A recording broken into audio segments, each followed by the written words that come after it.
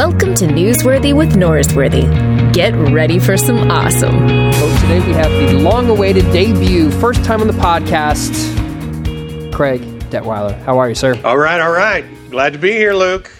First of all, I appreciate the Matthew McConaughey reference since I am in Austin. Thank you. I saw that. We originally were going to do a podcast a couple years ago at the Pepperdine Lectures where you used to work. And I had to cancel, and I don't know if I ever told you, but I had to cancel because my wife ended up in the ER up in Calabasas for the night. Oh. And so I'm keeping my fingers crossed that nothing happens to my wife's health now that you're on the docket today. I don't know if she's like sick of you and that's what caused her to go to the hospital or what the correlation is. I've sickened people in the past, usually my students rather than maybe other people, but yeah. Yeah. Okay. So you made the decision to leave Pepperdine to go to Seattle. Is that right? That's right. Yeah. Yeah, I'm the new president of the Seattle School of Theology and Psychology. Mm-hmm. So went from being a media professor to a seminary president, and not necessarily a normal path. But this is not necessarily a normal seminary. You know, we're trying to deal with, trying to create resilient leaders. There's a strong emphasis on personal health, a lot of strong emphasis on creativity, imagination, and storytelling. So it was actually a good fit for me.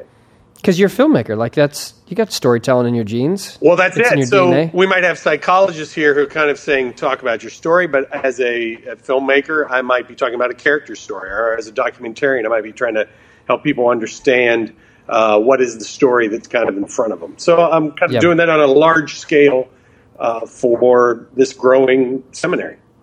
Well, as my longtime dedicated listeners would know, your current seminary is a former sponsor of the podcast. So I've always had good thoughts in my heart to them since they gave me money. Yay. Is that a way of saying, where's the money now? Yeah, well, come on back on. Come on. Well, we can get you in their sponsorship. We can do another month for you. No. You're also friends with Tony Jones. Indeed. We ran together all the way back to seminary days. We went to Fuller Seminary together, and we actually were on the same flag football team. Really? And so can you give me the scouting report for Tony Jones as a flag football player? Well, he's very tricky. You know, he was always coming up with some plays to fake out the other team. So it wasn't just about operating things on a regular basis, but can you come up with a trick play that nobody sees coming? So he's got the old man game. Well, that was even as a young man. So I know. I don't know what his game might be today. Yeah, that's the early onset adult dad game. That's what that was. So good for him. Now, I think we met at the Devil Palooza podcast when Richard Beck, who had a book through Tony Jones and Fortress Press, and we were doing that event at Pepperdine, and I think we actually met at that event. That is right. The Devil came to Malibu and I guess lived to tell about it. So perhaps those other things, whatever you recorded, that would be the only actual living document of that evening. Yeah, we only have selected audio from that for me to keep my employment and my book deal. So other than that, I would be in big trouble. Okay, so I've tried to have you on. I don't know why we haven't had this podcast happen before, but your book came out. I got an email from the people at Brazos, which is connected to our friends at Baker, and they're like, you got a book? And I said, let's definitely do this. And so I get a copy of your book, which is the actual title selfies? Is it 4 selves and then a selfie, or what is the actual title? It's just selfies. That's a little bit of creativity. Okay. Saying that we've got these multiple selves leading to this notion of our selfie. So the actual title is Selfies, Searching for the Image of God in a Digital Age. Okay, but the word self is on like 5 times. So if I get it confused and say it, I can't help myself. It's fine. That's art direction. Art direction. Don't fall for the art direction. First, you know a ton about art. I feel like on your bio it should say like art nerd or something, because I was not expecting to learn as much as it felt like it was like an intro to art class as well as a great book on selfies. Well, we're so quick to maybe condemn the selfie taker and say, oh, I can't believe how narcissistic people are. But I think about it and it's like, well, what was Rembrandt doing?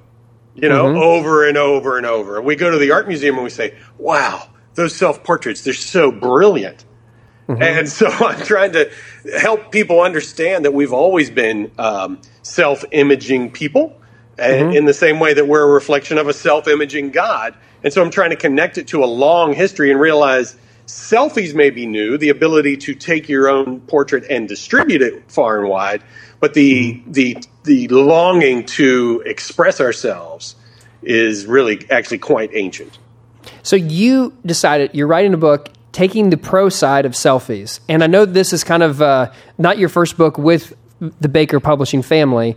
Do they have other books in the work, like maybe you taking the positive side of pollution or or smoking, maybe? Like, are those like the follow-up books? Well, the anti-selfie book, that one's so easy, right? Everybody can write that one. You write that one every day. Everybody wants to take a selfie stick and break it in two next time you see someone, at the Grand Canyon or whatever, turning their back to the actual Grand Canyon. So that one's easy. I wanted to do the harder work, which is to say, if everybody's doing this, is it because it's bad or is there something good? Is there a divine impulse maybe residing on the other side of the selfie phenomenon? Which, like, I respect that. Like, I respect your willingness. Let's make this a hard book to write because people are not like pro selfie on the typical person who's reading a high-level book, such as the one you've written, is not going to be pro-selfie. And so I've liked that you, like, let's make this hard. Now, a few things I think helped your cause. One, your statement that in 2015, more people died of selfies than sharks. As a shark fan, I like this book because of that. And so that could be a subset of your readership of shark fans. Well, we've all known that person who veered a little too closely to the edge, right? Yeah. And was just trying to get a little more in there, and then suddenly, boom, right? They just literally dropped out of the frame and off the face of the earth. So which is you're not for people dying taking selfies. That's not. And in fact, there's even I think a whole discussion about these. There's Russian daredevils who climb to the top of buildings just to take dangerous selfies and to say, "Look at me." And it's like they're going to keep doing it until they fall off, and then everybody's going to go, "What a fool that they did that for the sake of a selfie."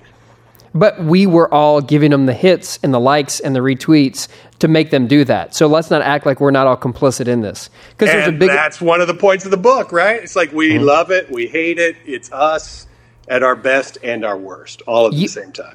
You filled us in on the rest of the story of a very popular, like, hate on, like, teenage college girls taking selfies. There was a baseball game, and there was this shot of like 5 sorority girls just taking selfies, and the commentators, oh, this is what's wrong with the kids these days. And I don't know if I retweet, I probably did. And lo and behold, there's the rest of the story. Well, they were actually told to take selfies by the stadium announcer. It was like a contest. It was like, hey, post your selfies. We'll put them up on the big screen. So they invite everybody to do it, and then the cameraman finds these girls and starts wailing on them. Well, they also were a sorority that was there. Ellen DeGeneres got a hold of the story, brought them onto their show, and helped them raise money for their cause, which is the whole reason they were at the baseball game to begin with. They actually weren't that interested in the game. They were trying to raise money for a good cause and support their local charity. So, why do you think people like the commentators and myself are so quick to want to jump and make fun of these girls and say, oh, well, this is just what's wrong with kids these days, and this is what's wrong with phones? Why do we want to do that? I actually think it's because we're not used to seeing people control their own image. For centuries, it's been mostly men, right? Artists, photographers, painters, directors, movie directors, TV directors, sports directors, who've decided how women were going to be portrayed. So it's fine. If you want to be a cheerleader, I'll take your picture. If you're going to dance for me, I'll take your picture. Well, now with selfies, they can take their own picture. And they don't need us to decide how they want to be imaged. And so it's a power dynamic that is shifting, and we're not used to other people controlling their image. Wow. You connected this to a story of painters, was it maybe the Renaissance, where they would paint a picture of a woman, sans clothing, and then they would put a mirror in her hand and say, she's just so vain. When all along, the dude just wanted to paint a naked woman.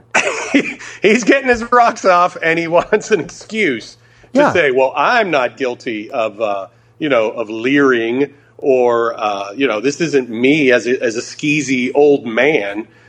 This is about a woman who's in her private boudoir, so self-obsessed by this mirror. And I think we've continued to kind of play that game, particularly with young people. I don't know if there's some statistics to prove this, but are more selfies taken by women than by men? There is a general tendency that's a little stronger that way. And certainly the kind of selfies. So men, I actually looked at some stats on this. It's like men will take selfies after they've been working out and they feel all pumped up, right? And so it's like, man, look at this bicep, look at me. They'll also take pictures of themselves like in front of their car, right? Okay. So it's like we have to have this other reason that's kind of a little bit literally pumped up to feel like, look at me in this moment. And women, I think it's a little more on the go. But it reflects that all of us want to present our best selves and be judged according to maybe an idealized or even a projected version of ourselves. Okay, so what does it say about guys if the pumped up look, like the post-gym pump that you've got going on, which as someone who's new to Instagram, one of the things that I think communicates that I do pray every once in a while is that I don't take pictures of myself working out. Like, I feel like that's the greatest sign of spiritual formation in my life. I just don't do that. But like the pumped up, like post-workout bicep that you've got going on, or the car, what is it about like these sort of like pieces that we use to supplement our own idea? Why are guys doing that more than maybe females are stereotypically? I think we're maybe a little bit uncomfortable in our own skin, like our regular skin, like our unglorified hyper macho skin. And so I think women in that sense can kind of lead us a little bit into saying, like, you don't have to, I don't necessarily want that hyper masculine, over sexualized image. And we play the same game with women where they might be over sexualizing themselves in a way that they think we want, that maybe they're in a sense, lowering their own self-image and their own standing and how they're presenting themselves. So I think that the problem with the selfie game is that we're always kind of going for this perfect version of ourselves or idealized version of ourselves. And so Instagram creates this insta pressure of trying to live up to this idealized version of ourselves, which can be exhausting when we're trying to be that all the time. Yeah. One of the people I work with, one of our youth ministers told me that like there's a stat for like every selfie that's posted, there's like 40, 80 other pictures that have been taken. And I saw someone made this great thing that if you're going to post a selfie, you need to say how many tries you took before you posted one. Like, this is selfie number 38, trying to get to this. So when you're trying to say, like, this is a good thing, like this is a way for us to connect to, like, the image of God somehow isn't in this, we can see how it's, like, abused. Help us to see how it can be a positive thing. Mm-hmm. Well, it's interesting in the, say the Pilgrim days, the Puritan days. The Puritans were engaging in self-reflection and diary keeping as a way of deepening their spiritual life. It was like expected that you would write in your daily diary.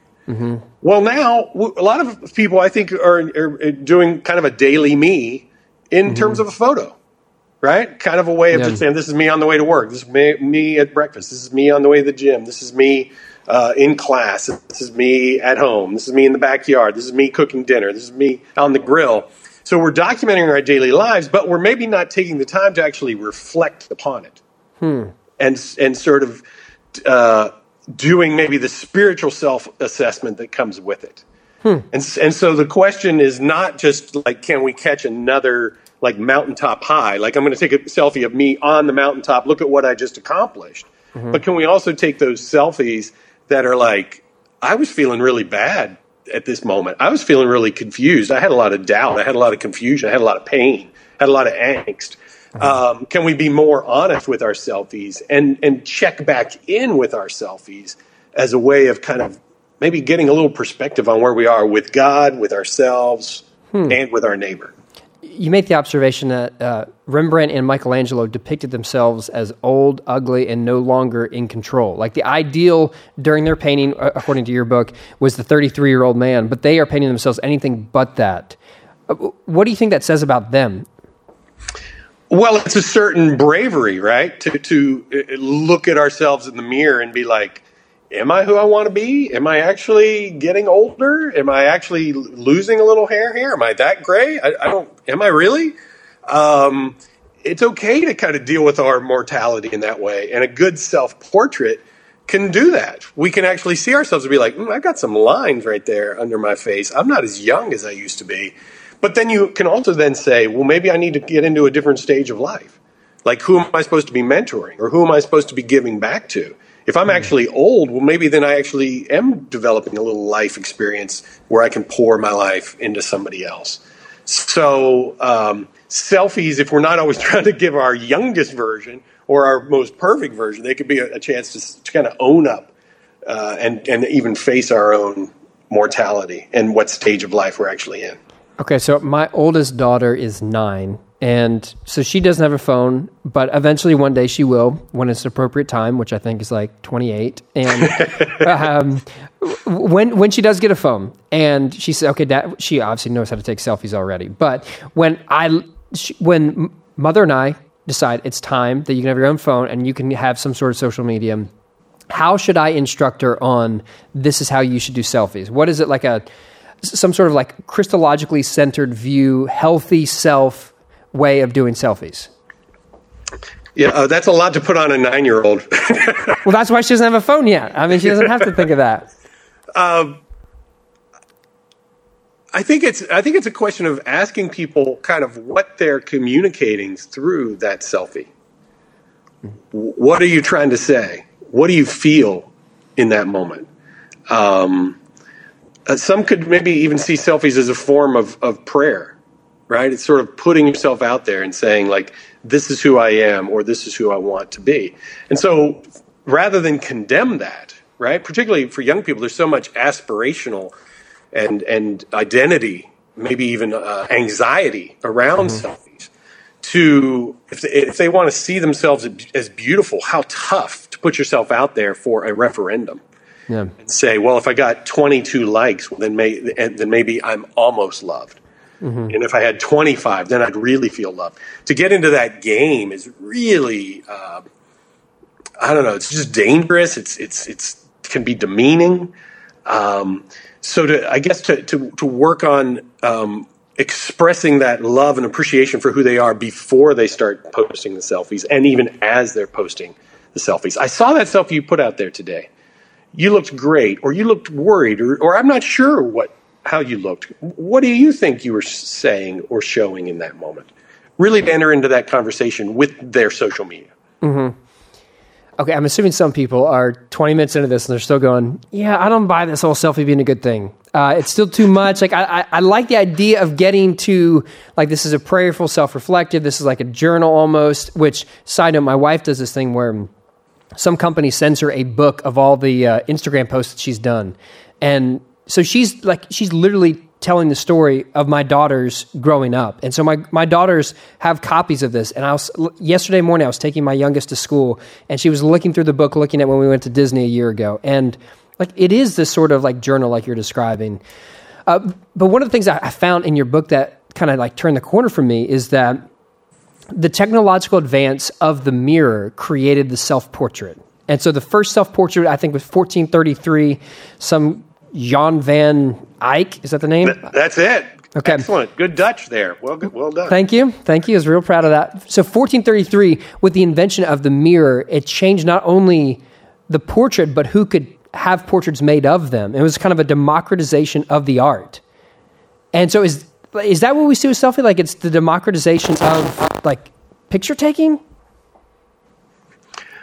Well, we've never really seen everybody's ability to both record and distribute their own image. And I feel like some of the tension we're in now as a culture is because we've never been so close to our neighbor. We've never really seen each other so frequently. Yeah. And I think there's a little bit of freaking out in that kind of people are in my face in a different way. And maybe people who aren't like me are in my space in a different way. So at a museum, you can kind of control it. You can kind of decide your own distance. But in social media, it's always coming at you. And so I hope if we can learn to dignify each other's selfie, maybe we can learn to be a little more civil towards each other in this kind of public square. Mm-hmm. What do you think when the average person posts a picture, they're putting the selfie on. We've talked about before, like, okay, if I get 22 likes and that means people will really love me. You use the metaphor of narcissist versus echo. And a lot of times, if those are the two options, if one, we end up loving ourselves, and the other option is like echo, where we don't get that love that we want, and so we shrivel up and become just literally an echo of who we are. It seems like those are the main two options that we have for selfies. And I know you're trying to get us to a third option, but why do you think those are the two options that we seem to go into? Well, it's fascinating, isn't it, that the Greeks were kind of dealing with this temptation, that many years ago, even when they were just talking about looking at yourself in a pond, not a mirror, not in a phone. It is kind of who we are, right? Our tendency to be self-obsessed, self-absorbed will end up ultimately cutting us off from others. As we seek affirmation in the public square, we're probably going to be disappointed in what happens. So this third way is going back even further, right? To seeing ourselves as God sees us, to being recognizing ourselves as wondrous, as glorious in God's sight. Not easy to do. Not easy to do. But if we don't do that work, then we put ourselves on this treadmill of affirmation seeking that is really an exhausting thing to put ourselves and our teenagers on.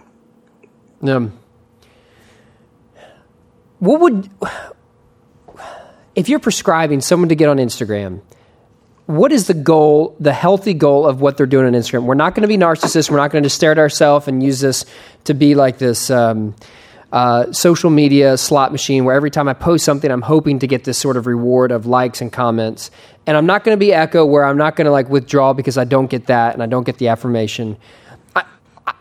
As someone who's been on Instagram for a minute now, I'm still not really sure what is a healthy thing I'm trying to accomplish on there. Yeah. Well, the rules of engagement for Instagram, I think, are about beauty. They're actually about kind of trying to create, almost perfect moments. Yeah. So I think it can be a medium of praise where you celebrate the glory of something in front of you, the wonder of something you encounter, finding beauty amidst ashes or rubble. So it is potentially a sacred way of seeing. The problem is if you only put kind of greatest hits up there, when everybody else encounters it, they're like, man, this person's life's perfect. Yeah. And then you just feel like crap the more time that you actually spend on social media. And you can, Facebook envy is like a real phenomenon where you definitely start to envy the other person's life. I actually am maybe the first, professor, maybe the first adult to say, I think Snapchat is great. That's I think young people found a healthy alternative that says, here I can let my hair down. Here I can be honest about who I am. Here I don't have to worry about my digital image following me forever. I like the idea of disappearing photos. I like the idea of just being honest or funny or rude or embarrassing. Just my goofy, imperfect self. And so I think that's a kind of a healthy correction to that Instagram perfection. So I've heard Instagram is like how pretty I am. Twitter is how smart I am. Facebook is this is what I want my parents to know about me. I've never Snapchatted, so I don't know about that. But I see the benefit of like the disappearing picture of it's not constant. Okay, give me feedback, give me affirmation, and it's more sharing. And maybe this is like the form of connection people have in this age, where it is a lot of the connection that people have is digital, even though I think we all are aware of the limitations that digital community can and does have. I'm still struggling. Like, I don't post selfies, and I don't know if I want to start posting selfies. But you're the one who wrote the book on them, and I'm trying to get you to talk me into it. I'm not sure I'm going to talk you into it, and I don't think we need more selfies. What I'm inviting people into is more reflection upon their self-imaging. Okay.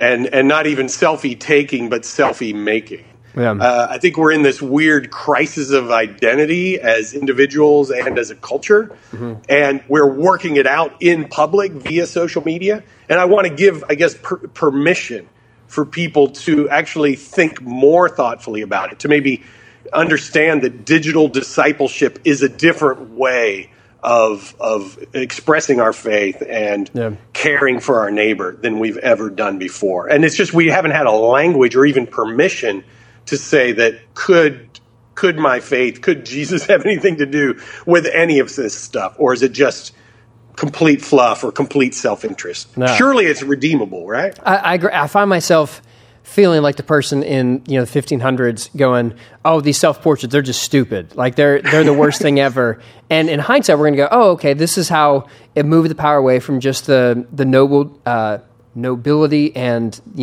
the influential people. But like we all have an image that's worth seeing. If anyone's going to have an image, everyone is. Part of it is I see it right now as social media sucks so much joy out of people. Like you've got this line about in our attempt to always be happy, we experience the opposite effect. We rob ourselves of joy. I feel like so much of it is robbing us of joy. Like people go on Facebook and they're going to be more depressed afterwards. The more time you're on your device, the less likely you're to be happy, the more likely you're to be depressed. I think the game you're playing is a better one than I'm playing. The game you're playing is this is here to stay. This is our world. We've got to have a better idea about it. I'm like the old M. Night Shyamalan movie where it's like The Village. I'm just going to withdraw and have my own little fort, and no one's going to know where I am. So I see what you're doing. I'm doubting Thomas, going, okay, teach my unbelief. Yeah. Well, you might be surprised. This would be interesting if you start posting some different kinds of self-images. You might be surprised at how humanizing that can be for your congregation to see you in that way. Okay. And to see you in your everyday life in a certain kind of way. It can actually maybe lower that barrier between us who are trying to maybe present a certain form or an edited version of our lives. Selfies can be a false version of our lives, but they could also be maybe a true and spontaneous version as well. So, like, give me an example of one that you've done that. I don't know if you follow a lot of. I joined Instagram as a result of all this, and it was actually kind of fun and weird for my kids to watch me taking selfies, really for the first time, and watch me kind of fiddle with the angle and lifting up and trying to get my is my chin right or whatever. Yeah. They kind of tripped out on that because I was actually stepping into their world a little bit.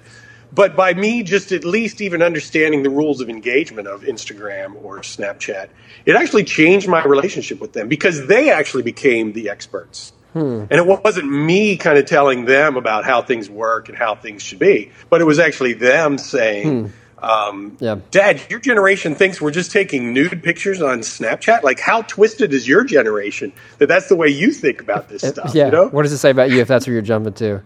Yeah, I've got a friend who's a couple years younger, and she doesn't think I know how to take a appropriate selfie, so she grabs the phone out of my hand. Oh, this is how you do it. Yeah, so there's, and I think my 9-year-old probably knows how to take a selfie better than me at this point. There's something to that. But you go back to this is about the image of God, finding that in you, and so you have this line. When we post silly or smart or even sexy pics, we are longing for God. And okay, so part of like understanding ourselves is that like selfies reveal part of who we are, and maybe we look deeper, the image of God is in that. But also the flip side of what you're saying is that it's a longing for God. Connect the dots on that. That desire to be desired, that longing to be liked and loved, which is the actual trigger. That's the actual dopamine that is delivered by social media, right? What is behind that dopamine, right? You could say, well, that's our monkey brain, maybe. Yeah. That's we're just like pushing the button and just like responding to the little red button. But I think it's something much greater. It's that desire to be seen, that desire to be known, that desire to know I exist, my life matters, other people are with me, I have community. That's really behind the entire social media game. Yeah. And so how can I condemn that as a whole? I might say you're not going to maybe be satisfied. You're not going to find everything you're searching for there. So don't have false hopes or too much faith that you're putting in these iGods, but don't condemn them for the longing for just to be the notion that you'd be liked or be loved or called beautiful, or for someone to just simply say, I like your haircut. I like that hairstyle. You're looking good.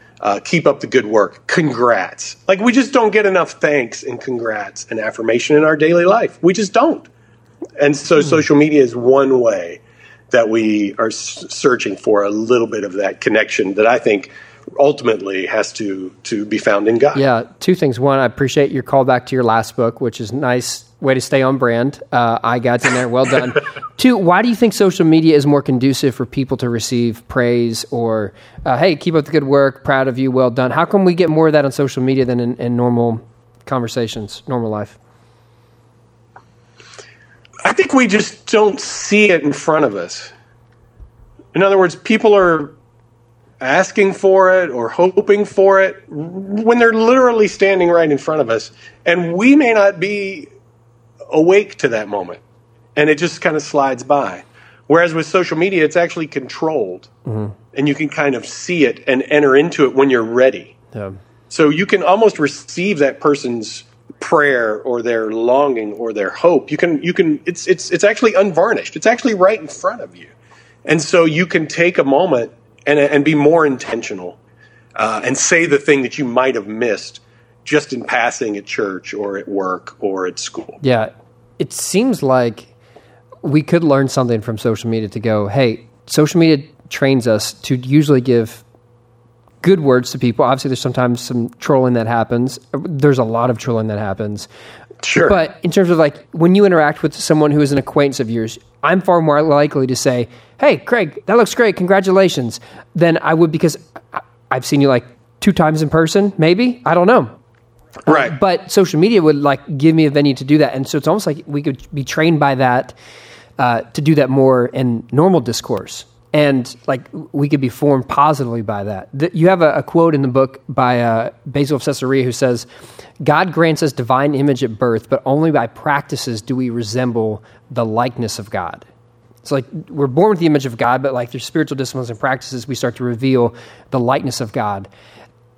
Give us some practices that would resemble the likeness of God for someone who's just trying to figure out social media, or someone who's maybe been on it for a while but hasn't really thought of this as a way for their likeness of God to be accentuated. I actually have assignments in the book, which is really strange. I have selfie of the week, photos to take.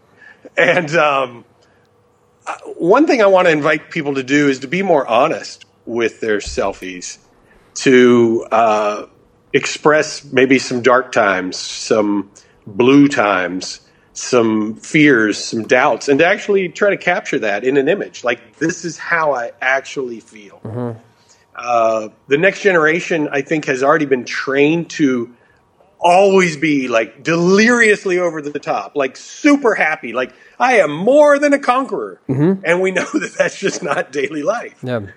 And so there's a chance, I think, to invite people into I don't know, a more authentic version of ourselves, and give them permission to bring their honest hurt and longing. We know, the same game is played at church, right? Where it's like you put on your literal Sunday best and you want to, hey kids, smile. Yeah. You're going into church. And it's just like, that's not the spiritual practice that we're trying to bring in, right? You're trying to bring in a sense, your worst self. Yeah. And allow God to heal that and meet that and embrace that. So can we do the same thing in social media? It's tricky. It's not easy, but I think that's part of the call. Yeah, I've got a friend who I've seen on occasion. She'll post, this is first thing in the morning. This is exactly what I look like when I roll out of bed. And I think that brings an element of humanity that's not always seen. And like you're saying, it discloses not just the facet of yourself that you want, like with your Sunday best, but this is normal, and it connects people. Yeah, and allows us to embrace our own fallenness, to just say, yeah, it's hard. It's hard out there. Yeah, and it's nice that's a good way to give people permission to deal with the adversity that life often throws at us. Since you've written a book about selfies, let me treat you as the expert and get some feedback. How many selfies are you allowed to take with your own book when you're promoting it? What is the level of self-promotion that's appropriate? Is there a certain level, every 2 posts, 3? I don't know. I try not to do, more than about one a day. But, okay, one a day. I can write that down. One a day. All right. Okay, I'll remember that. So you're pro-selfie. Have you gotten so pro-selfie that you're also pro-duck face? Never. That will never happen. Okay. In fact, I think duck face is already, it has already peaked and passed. I think we're beyond that as a people into maybe something, hopefully something a little healthier and a little more attractive. Yeah, let's hope so. There are a few things that I find to be more enjoyable to watch than people taking selfies. That is always one of the best things there is. I took a lot of photos of people taking selfies as part of my research for the book. And it is a very strange thing. It's even, taking a photo itself is a very strange thing because we're such an active people. And one of the only times we slow down is when we actually take a photo. You have to kind of you have to stop. You have to literally freeze and look in one direction, which we never do in regular life. So it's actually in some ways, the most false or canned moment possible in our daily life. Yeah, that's very true. But it's, again, I keep going back to this stuff about 500-600 years ago when people started being able to do self-portraits. It changed everything, and this is another version of self-portraits. And even before we were doing self-portraits, you referenced there's a line in the Renaissance where people would say that every painting is a self-portrait, right? There's a line in theology about all theology is autobiography, and so the sense of our self-understanding is worked in everything we do. And so while we might not be a fan of selfies, we're taking selfies in every other facet of our life, even if we don't want to connect the dots on it. That's it. And I'm trying to give the next generation permission to engage in a form of theological anthropology. Now, they're not going to read a book about theological anthropology, but they sure are working out who they are and whose they are. And so that's what this book is a chance to say that identity work that you're doing is really important. And I'm not going to cut it off by saying it's selfish or it's narcissistic. I'm going to say it's actually necessary. And that maybe there's a positive side of narcissism, right? That healthy self-love that says, no, God is pleased with me. I am beautiful in God's sight. If more of us can get to that, then maybe there'll be a little less of the lashing out, the attacking, the incivility that is dogging all of us right now. And maybe some of those selfies that are most unappreciated, the bicep picture or the guy in front of his sports car or the overly sexual picture, those don't need to be on the scene. If people actually move past their shallow efforts to get someone to say you matter and move to the more substantial voice of God. That's it. So I'm calling us to our higher selfies. I see what you did. Was that another book title possibility? Your higher self? I just made it up. Are you kicking yourself? Because that definitely should have been in the book. Your higher selfie. I feel like I should just use that as a title instead of selfies. Your higher selfie. I like that. I'm writing that down. Higher selfie. Craig, you are well worth the wait. I mean, this is everything I hoped it would be. You're the podcast guest I dream you to be. So well done. Thank you, Craig. Hey, thank you, Luke. Keep up the great work. Love the work. Love the guests. Honored to be in that company of pretty amazing saints. Well, I'm glad you finally got on board, and I hate that we couldn't do this in person. I was really disappointed when I heard that you're not going to be down at Pepperdine next week, and I was hoping we could do this then, but alas, you're in Seattle. There'll be more. You come up to Seattle. If you're near Pike Place Market, you are near us at the Seattle School. We're right on the water. Is that the throwing the fish thing? Is that what that is? It is. It's throwing the fish thing, right? So we're making people fishers of men over there. They're tossing. I say that. So that's the work. I heard that in a Macklemore song once. Have you ever had Macklemore come to your school and do a lesson on rapping? The secret is, believe it or not, his office, his production studio was actually used to be right next to us. Same warehouse, same district. How funny. So don't tell anybody, though. He doesn't want people to know where he's hanging out. Okay, well, I tried to get him on the podcast when he was down in Austin. I couldn't make it work. So maybe you can connect me with his people sometime. I'll see what I can do. Craig, well done. The book is entitled Selfies, not selfies. It's just selfies. And it's available now. So well done, Craig. Thanks. Thanks, Luke. Peace. Love. Bye. Thanks for checking out Newsworthy with Norsworthy. Make sure to subscribe to the podcast on iTunes. You are now adjourned.